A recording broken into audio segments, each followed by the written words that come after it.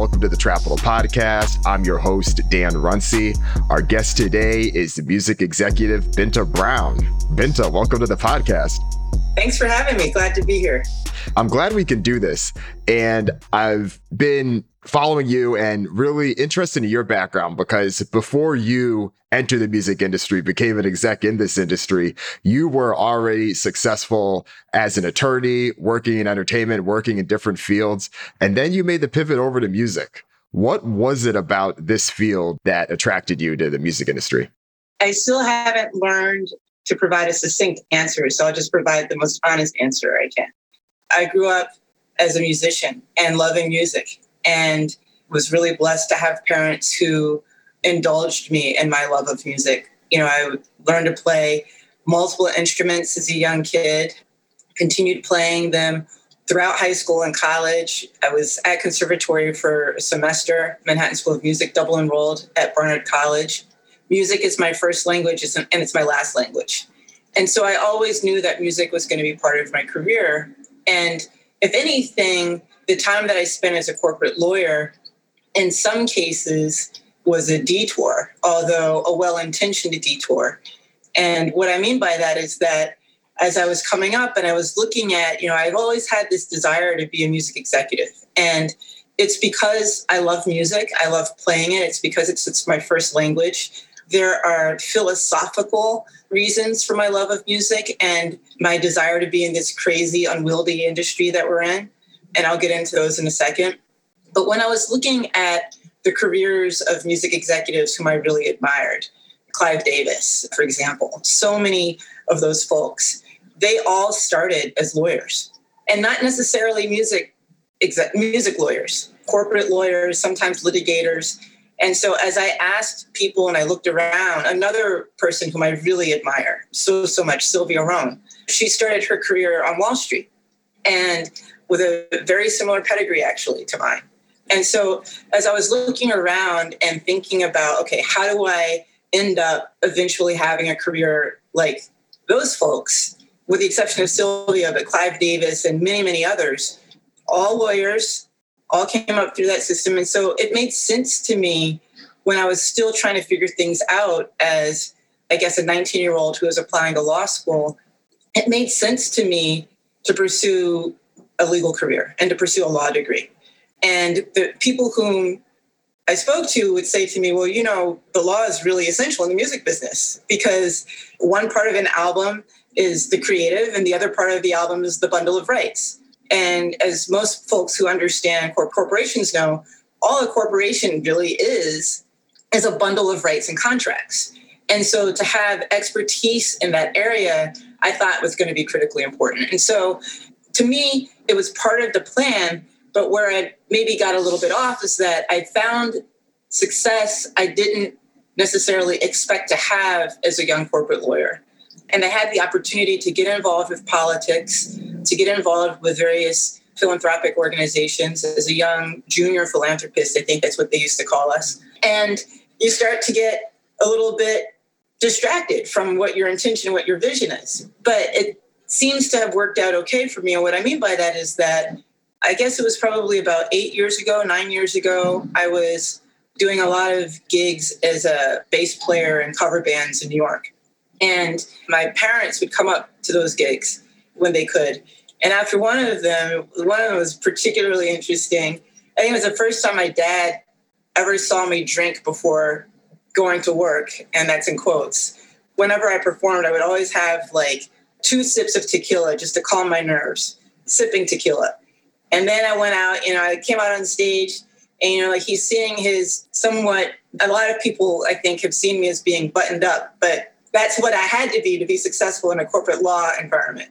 Seeing his corporate law daughter, come out on stage to perform in a club in New York. And it was a great performance. It was amazing. And after a couple of those performances, one was on acoustic guitar, one was on electric bass. After a couple of those performances, my dad just pulled me aside and he said, "What are you doing?" And a lot of people would think that "what are you doing" was about to be a lecture on, you're a partner in a global law firm, you are set, you have multiple obligations that come from that. Why are you distracting yourself with this music thing that you're doing? But that wasn't what my father was saying at all. It was, what are you doing? You are a music person. This has always been what you wanted to do. You've always wanted to work in music, media, and entertainment. You've always wanted to be an executive in this space. I see that you're very successful as a corporate lawyer. It doesn't matter, because is it success if you're just earning a large paycheck and everybody keeps saying that you're successful? Success is the ability to direct your career and to choose the work that you want to do. It's also liberty, and it's also freedom. He said, I raised you and my other children, my brother and my sister, older brother, younger sister. He's like, I raised you to be free and to have choices. We sacrificed so that you could do the work that you wanted to do. And it's clear that your passion and your intellect line up with a career in music, media, and entertainment. He said, look, you might fail. He said, you probably will. Most people do in life. And he said, you might lose everything. You might lose every dollar in your savings account. You might lose everything. He said, but your mother and I are going to be here for you. We're going to support you. And we believe in you. We know that you can do this. And so for a Southern Black, conservative, Catholic father to say to his daughter, who's, ascended to, the heights of the legal profession at a relatively young age and is known and well regarded for the work that she's done, to say, you don't have to do this. Like, go do the crazy thing. That's an unusual amount of support. And so I really considered it. And the truth is that he was right. He knew that I had interviewed for a bunch of media companies, but that there was always one thing or two things that didn't feel right to me. And my father also knew that whenever he visited me in my office in New York or my home, all of my books were about music, media, entertainment, about the executives who started and run these companies, about the artist, about the culture, about the lore, about the deals, the deal making. Young associates would come into my office and they would think that I was a music lawyer because in addition to all of they're like Bibles that, of all of our deals, like these beautiful leather bound, they're technically called closing sets, but, we would have them leather bound and like have our names fancily embossed on them according with the deal and the logos with the corporates.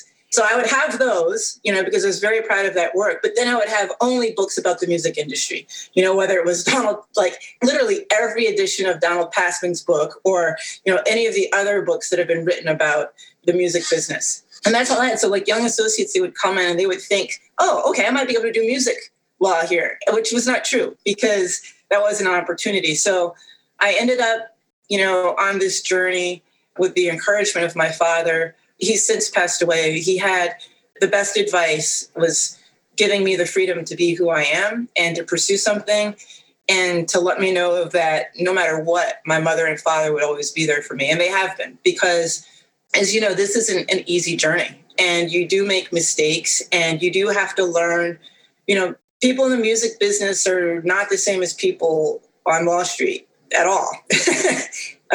There are different sets of motivating factors. There are extremely different sets of motivating factors than there are on Wall Street. Wall Street, it's very, very transparent. People are there really for one reason, which is to make as much money for their companies and by themselves as they possibly can.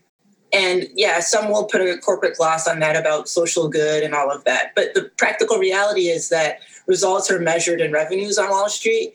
And if you're generating revenues, if you're rainmaking, if you're doing all of these different things, if you're generating the billables, then you're going to continue to progress. In the music business, it's about more than just making money, which is something that I've learned and has been really interesting to me. I sometimes wish people would focus a little bit more on the bottom line, only because it would orient some of our deals and our deals would be even more fair. But yeah, it's just been a wild and crazy journey. And I have both my parents to thank for it, but I would say especially my father, who very specifically pulled me aside and said, you can do this and I believe in you. And I think he was so proud that I got to come and work in this business. And so really grateful to him.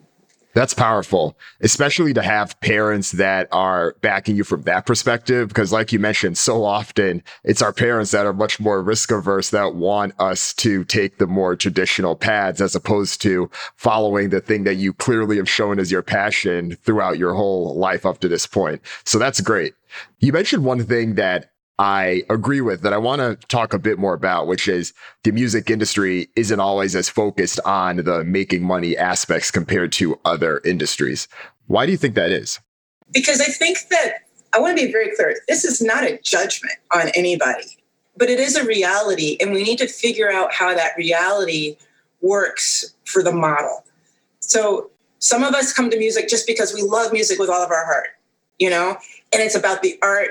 Like, we forget that it is really difficult to continue to pursue the art if we're not also building a business at the same time. Because the United States is not like some other countries where new artists can get government grants and government support in order to get started. This is a strictly capitalist model. It's a very commercial model. And so it's very difficult to separate the reality of it being a business from the art. Otherwise, it would just be music. It wouldn't be the music business, right? It would be just music. It wouldn't be the music industry. So there's a reason why those other two words are there. So there's some people where it's just about, I'm an artist, I love art, I make art, I want to be an artist helper, I want to help facilitate making great art. That's great and that's wonderful. And that is necessary as a first step. But there's something else that attracts people to the music business, which is it's cool, As a young person, and even as an older person, you get to be around your idols and your heroes. Like, there's something that's really extraordinary about sitting in a room or in a recording studio with an exponentially talented human being. It's a rush, to be part of that creative process and to bear witness to that creative process for those of us who are on the executive side. I do think of myself as being an artist too, but that's not primarily been what I've been doing for the last several years.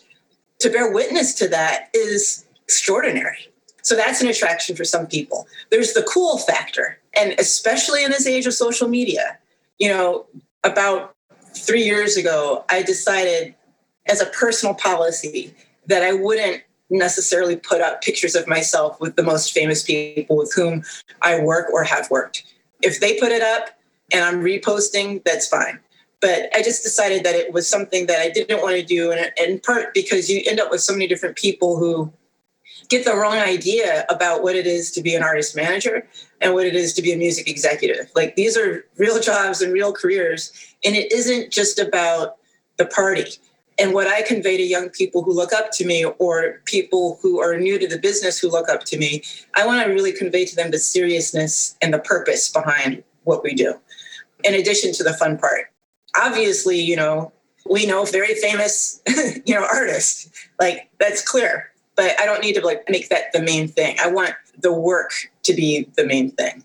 So there's a cool factor, and that attracts a lot of people. And, sometimes I think that for some of us, there is this king-making thing or the queen-making thing, which is not the same thing as making a lot of money or building a strong, well-run business. But to be the person behind the scenes who is responsible, who brought so-and-so into the world or made so-and-so known. I think that is a really powerful motivation for some people. And yeah, you need to be able to put numbers up on the board. But the reality is that there are all of these different non-business reasons that people come to this. And again, like I said, I'm not judging it. Trust me, I love being in a recording studio and watching genius at work. I love being inspired by some of the people with whom I get to work. When I get off the phone with various artists, I call my mom sometimes. I'm like, man, I can't believe that I get to work with this person. He's so brilliant. This is what he just said. And then we have a whole conversation, about how it's affecting me. I'm not judging anybody for that because, this is human. But the music business we're purveyors of culture. And so I think that a lot of us are more attracted to that part of it. And then we have to hurry up and catch up on the business part of it. And the attraction to culture, it has some pitfalls potentially, which is that sometimes it can create blind spots in how you negotiate and are navigating things. Now, I want to be very careful because there's some very sensitive folks or suspicious folks who would say, are you inadvertently blaming, people for bad deal structures? No, I'm not. I'm not at all. I actually think that responsibility for bad deal structures lies with the people who promulgate bad deal structures. But our awareness of what's happening around us is sometimes inhibited or clouded by the passion, the desire, the culture, the cool. There's such a hunger to be in it. And I say this because I've made this mistake a couple of times where, I've looked at something and I've thought that something was what it was. And I was so excited to be part of it and so excited to get in that space that there were questions. And it's funny because on the handful of times in which this has happened, my gut has said to me, take 3 steps back and start asking a lot more questions. And I didn't do it because I was like, wow, I'm going to get to do this. I'm going to get to be part of this.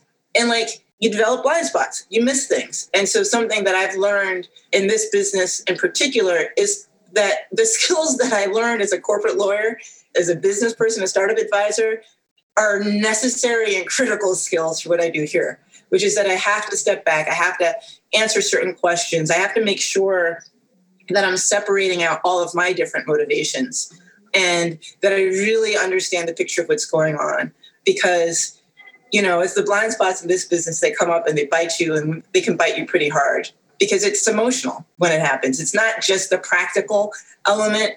I don't know anybody in our business who isn't putting their heart into this at the same time. And so everything feels personal. That's the other thing that's really different, is that everything in the music business feels personal. Whereas when I was practicing corporate law, none of it felt personal. I personally cared very much to do a great job for my clients and for my colleagues and to do great deals and to bring morals and ethics into everything that I did, a certain set of values into everything I did. But at the end of the day, I was always able to separate myself out from it. It was like, well, okay, that's work. The music business, because it is so part of our souls, every disappointment in the music business can feel very, very deeply personal. And you see that in the way we interact with one another when things start to go south. And you also see it in the responses and the way we respond to things in the media and otherwise. There tends to be a kind of emotional aspect of it. And sometimes if you don't bring that emotional aspect of it, people think, well, what's wrong with you? Wow, you're kind of cold. So there's a juggling act there, but I digress. I think that's true because and I think this is where music even differs from other forms of media and entertainment, because that cool factor in the association of having the connection to, let's say, a Beyonce or whoever it is, that can overpower the need to have that same rigor. And if you look at what's happening in the film industry, I think that a lot of that same passion and cool factor may still be there, but the wow factor of being close to like a Denzel Washington or working with Angela Bassett, someone like that, doesn't overpower the shrewdness of the decisions that need to get made. So I think that's one of the decisions there with music specifically relative to other forms of entertainment that may touch us. Let me just fine line something that's been an observation of mine since I've been in this business, which is that more so in the music business than I would say, definitely media and definitely advertising, which is a form of media and entertainment. I'm not as sure about film or television, but I think that it applies with film and television too. In the music business, somebody can give the appearance of being extraordinarily successful financially, and you don't question whether or not there's a good, solid business underneath that's at the foundation of that success. What you see is you see the lifestyle, you see people on covers, and I'm not talking about necessarily artists. I'm talking about managers and executives too. And sometimes you can look at people and you can think, wow, that person must just be rolling in cash. And if they're rolling in cash, it must be because they have a very, very successful business underneath. But it's not always what it appears to be. And very often it's not. Here's another example. Somebody might say, the fundamentals of our business are sound. And I can prove that in part to you because we have 5 charting artists today. We have 5 charting artists in a streaming era. Let's discuss that from a rights holder perspective. What does that actually really mean? Does that really mean that your fundamentals are good? Think about how much we're spending in certain places, on marketing and otherwise, the allocation of resources and risk. Again, I'm not talking about artists. I'm talking about those of us who are managers and business executives. Somebody will say, well, we need to spend this and this and this on this because we need to give the appearance of this so that we can bring people along. So social media, not a moneymaker unless you're a Kardashian. I don't think that anybody else is necessarily making money in the same way that they do on the platform because of the congestion that's there now. Streaming, not a moneymaker. Live used to be, not currently a moneymaker. And so there's all of these things that give the appearance to success. People who are giving folks stuff so that they can show up and they can wear them and but it doesn't mean that the fundamentals are strong. And it's really, really hard to build a great business without the fundamentals being strong. And sometimes the looking at the appearances part of it causes us to miss the fundamental inequities in contracting and negotiating. And that is part of having strong fundamentals for your business, right? I know one of the things that you want to get into is like, what do I hope for the music business going forward? I hope that we can keep our cool and we can keep our fun and we can keep our passion and that we can keep our hustle. Those things are critically important. But I also want more of us to really focus on building strong businesses with strong business fundamentals. Because when you do that, you have a down year like we all did this past year. It's not just the superstars who are benefiting. It's the people who are building strong businesses who are able to get through an entire year. It's the people and teams who were spending every single dollar or were spending dollars and particularly in some ways, like without a lot of foresight, might be a really, really well-known person. And I guarantee you they've been talking to their business manager or to their label or to this person or that person about how they can extract value out of something so that they could make it through this year where they weren't able to tour. I've heard that story from so many different people, but the folks who were really building strong businesses, and it wasn't about the short term. So the one thing that I would say that is really consistent in the music business with Wall Street is that the music business, like Wall Street, still suffers from short-termism. Okay, this is what I need to do today, as opposed to really playing that game of chess and thinking down the road, about risk management. What are all the different plays that might be made and how am I going to respond and react to those plays? And really, really planning far ahead. So, I think that there's a lot of short-term, cool, we got this. But as you and I both know, the artists who end up becoming the biggest artists, short-term, it's never a short-term plan. That these are things that happen over 4 to 6, 8, sometimes 10 years. And it can't be about what I'm going to get today or what things look like today. It has to be about where am I headed? Where am I going? How do I plan this and build this properly? As with any good business. Yeah, the fundamentals have to be there. There can be so much smoke and mirrors to get through to be like, okay, yes, you have these vanity metrics that look very great, but what does that actually mean? And I think we've realized that sometimes it's the exact opposite, where the artists who may not have those vanity metrics are the ones that have the fundamentals in place, and vice versa. If you're showing more of those things, those may not necessarily be reflective of what's actually happening under the surface. A lot of this, I'm sure, impacts how you went about your own businesses as well. You've launched Oma Lily Projects, which is focusing on artist management and production. And I'm sure it's so many of those fundamentals and the difference between how a lot of the industry is operating versus how you see things. Some of that is coming to light. What do you hope to achieve with that? And how has that been going? Well, that gets back into one of the other reasons behind why I've always been attracted to working in music, media, and entertainment. And I think it's particularly relevant given what we've experienced as a country over the course of the last 4 years, and specifically what we all experienced this past Wednesday with the insurrection at the Capitol. As purveyors of culture, what we do, what we say, what we promulgate, what we promote, the ideas that we put into society, it matters. I have said in the past, and I still firmly believe this, that music and entertainment affect how we think about ourselves, and it affects how we think about one another. And those things also affect whether or not a society writ large can make progress, and whether it can make progress that fundamentally respects the human dignity and rights of every single person in society. It really, really matters who the executives at the music companies, the film companies, television companies, the media companies, advertising companies, sports. It really matters who's in the C-suites. It really matters who's greenlighting and making decisions. It really matters in terms of how we market, what ideas we're putting out into the world, because our influence over people and our influence over how people think is massive.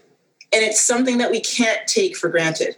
So part of the reason why I wanted to be involved, and I felt like I needed to do this, is because as somebody who is equally motivated by human rights and justice, who is equally motivated by the pursuit of civil liberties, I see music and film and television, the arts and the humanities, as being the flip side of the law.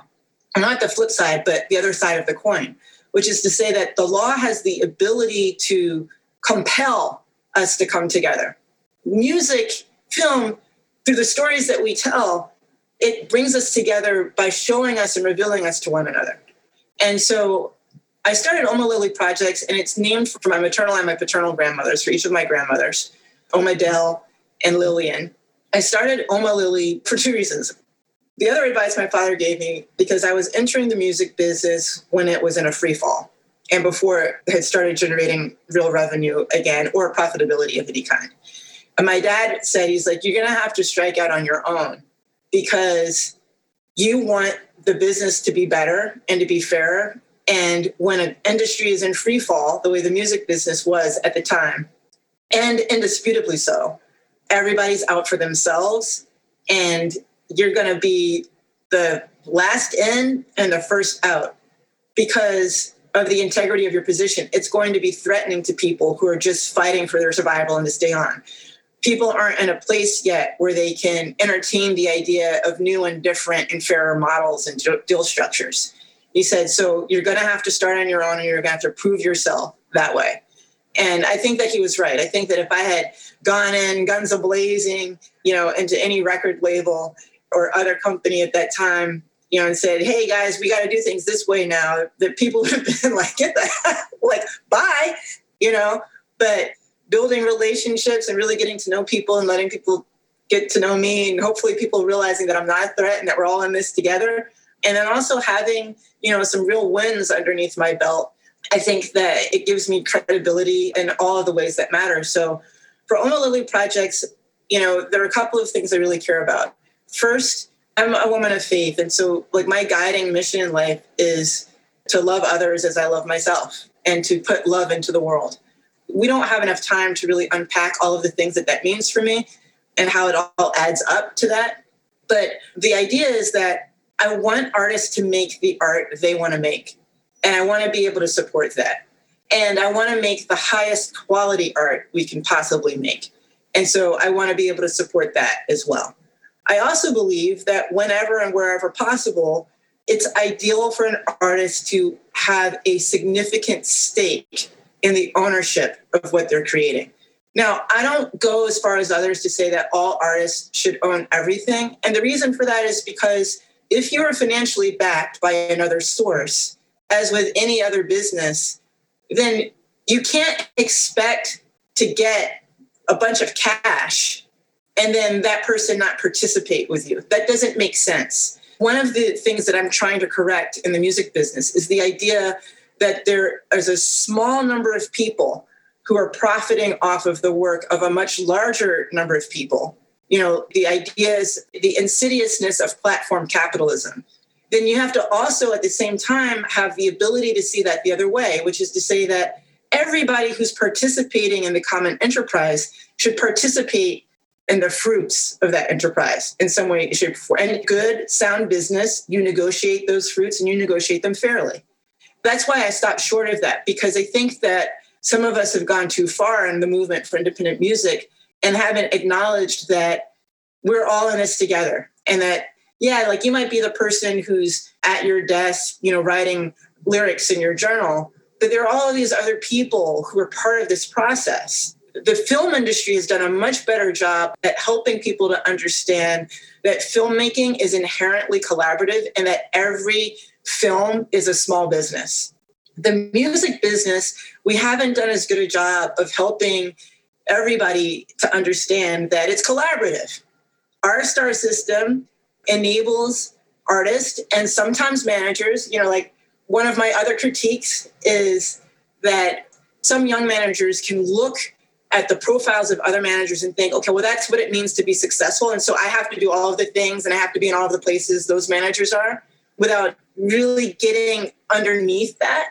So it goes both ways, but we have such a star system in the music business that we don't spend enough time talking about every single one of these projects is a small business, it's collaborative, and we need to make sure that people are able to participate in the success. So that's another thing that we really focus on at Oma Lily and with the artists whom I'm currently managing, is that we really seek to be fair.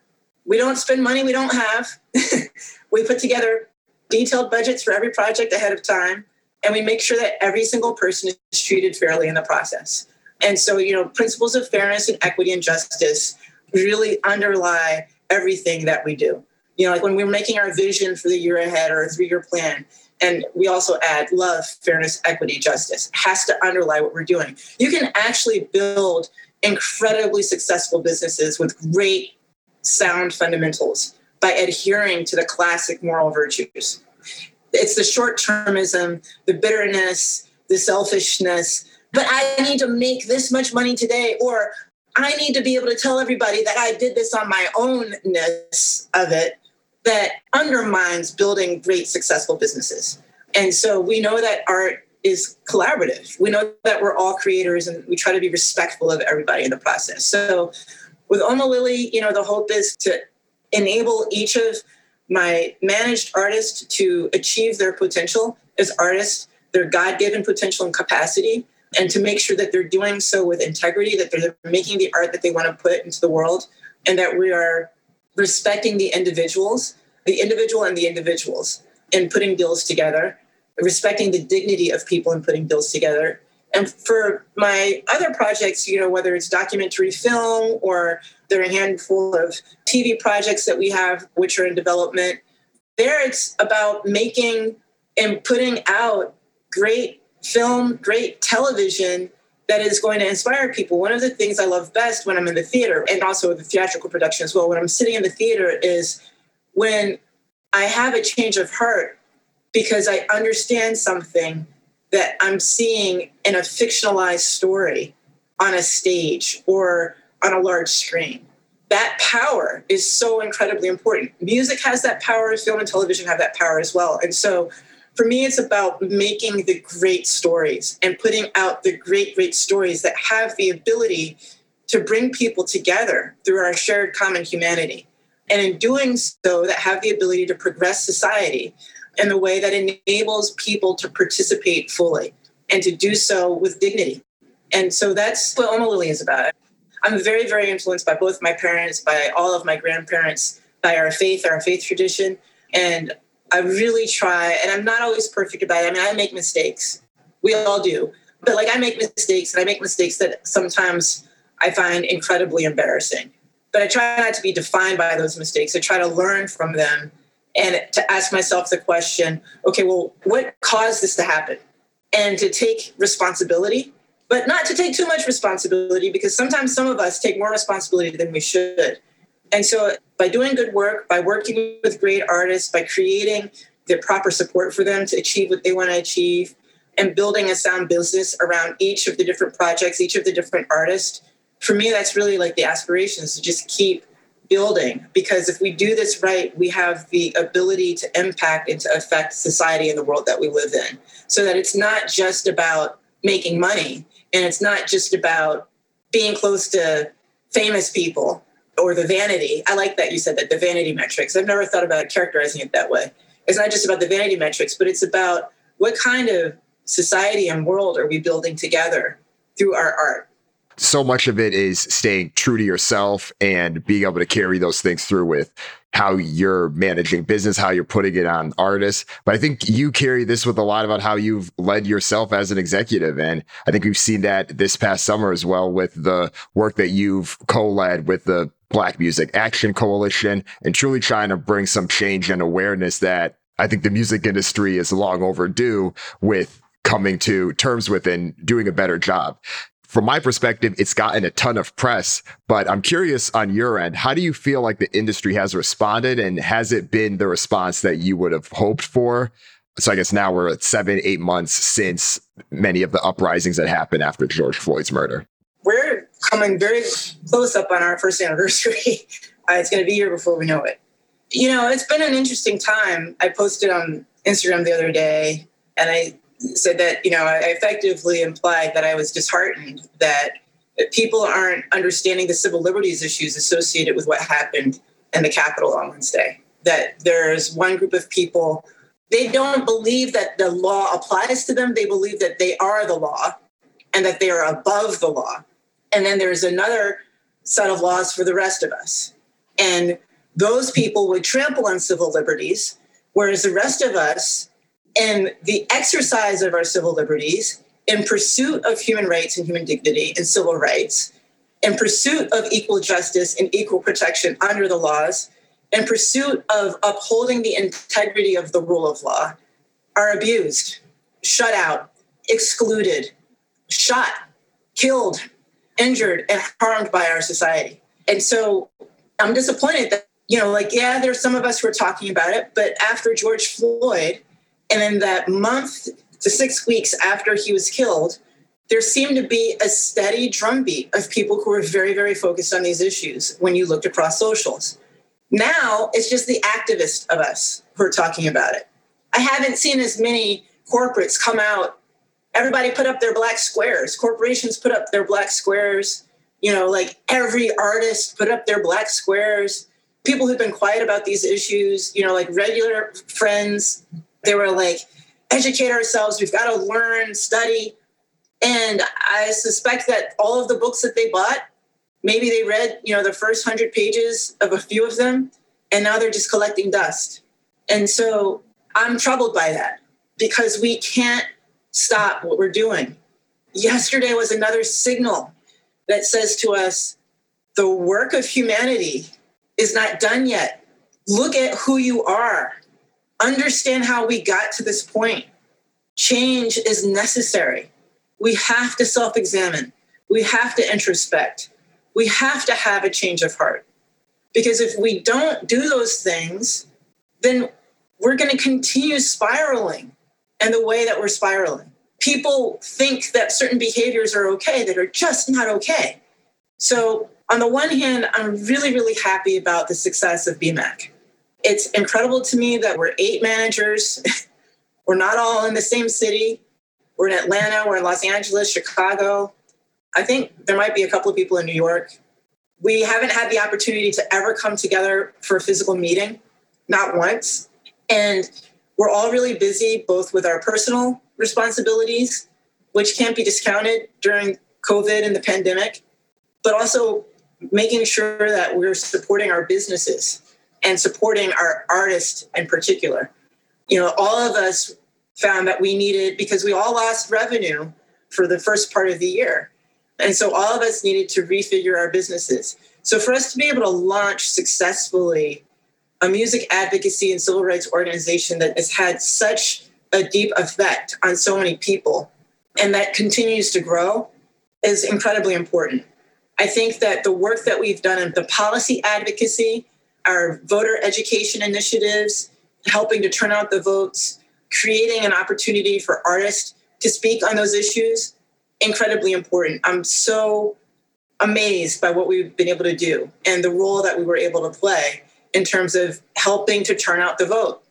It's incredible. Some people say, well, it might have happened anyway without BMAC, but keep in mind, you know, that we represent some of the biggest artists in the world. So figuring out a way to bring them together and to encourage people to participate in the civic life of our country, the political life of our country, to have those voices, we are really, really proud of the work that we did there. And we know that we made a difference, so unquestionably and undeniably.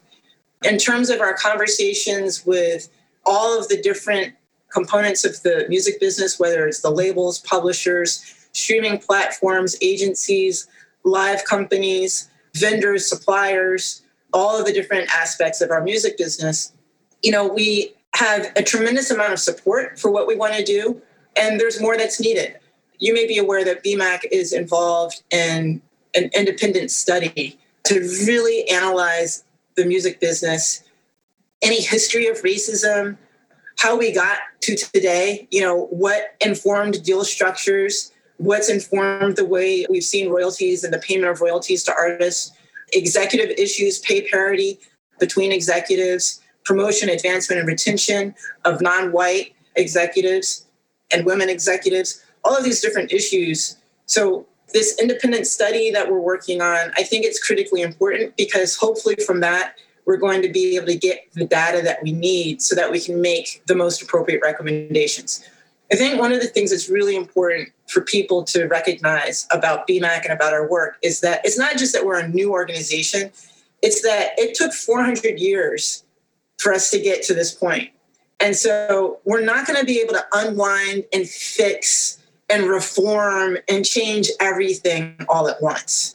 We are pulling together a multitude of different voices. We want to make sure that everybody is being heard, but we also want to make sure that we're being respectful of people who we see as our partners who are working really hard to create changes from the inside. We're not trying to create a parallel system or a parallel industry or anything along those lines. We're trying to make all of this work better for everybody. And so I think that we do have a lot more work to do. I am excited for the work that's ahead of us.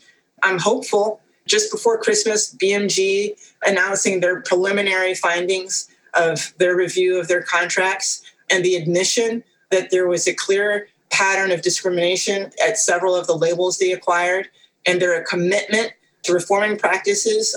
I love the executives. I love the CEO of BMG. And I'll tell you why. Because they are coming to us and they're asking us, how do we change this? What do we do? What are your ideas? What are your recommendations? They want us to be at the table with them so that we can get this right for everybody. And some of the other corporates have been the same way as well. I'm not at liberty to say, which of those labels are. And, for now, at least, I'd rather not. But we're continuing to have all of these conversations. Everybody knows that there are changes that need to be made. And I believe that people are well-intentioned in that regard. My fear and my concern is that we get distracted. This isn't just a music industry thing or entertainment industry thing. This is, I think, a kind of distinctly American thing that affects a lot of our relationships, which is that we sometimes can't stand the pain of what's happened or acknowledge our complicity with what's happened. And we just want to move past it. I appreciate all the work that you're doing. Congrats on the money you've raised so far and everything you've done up to this point.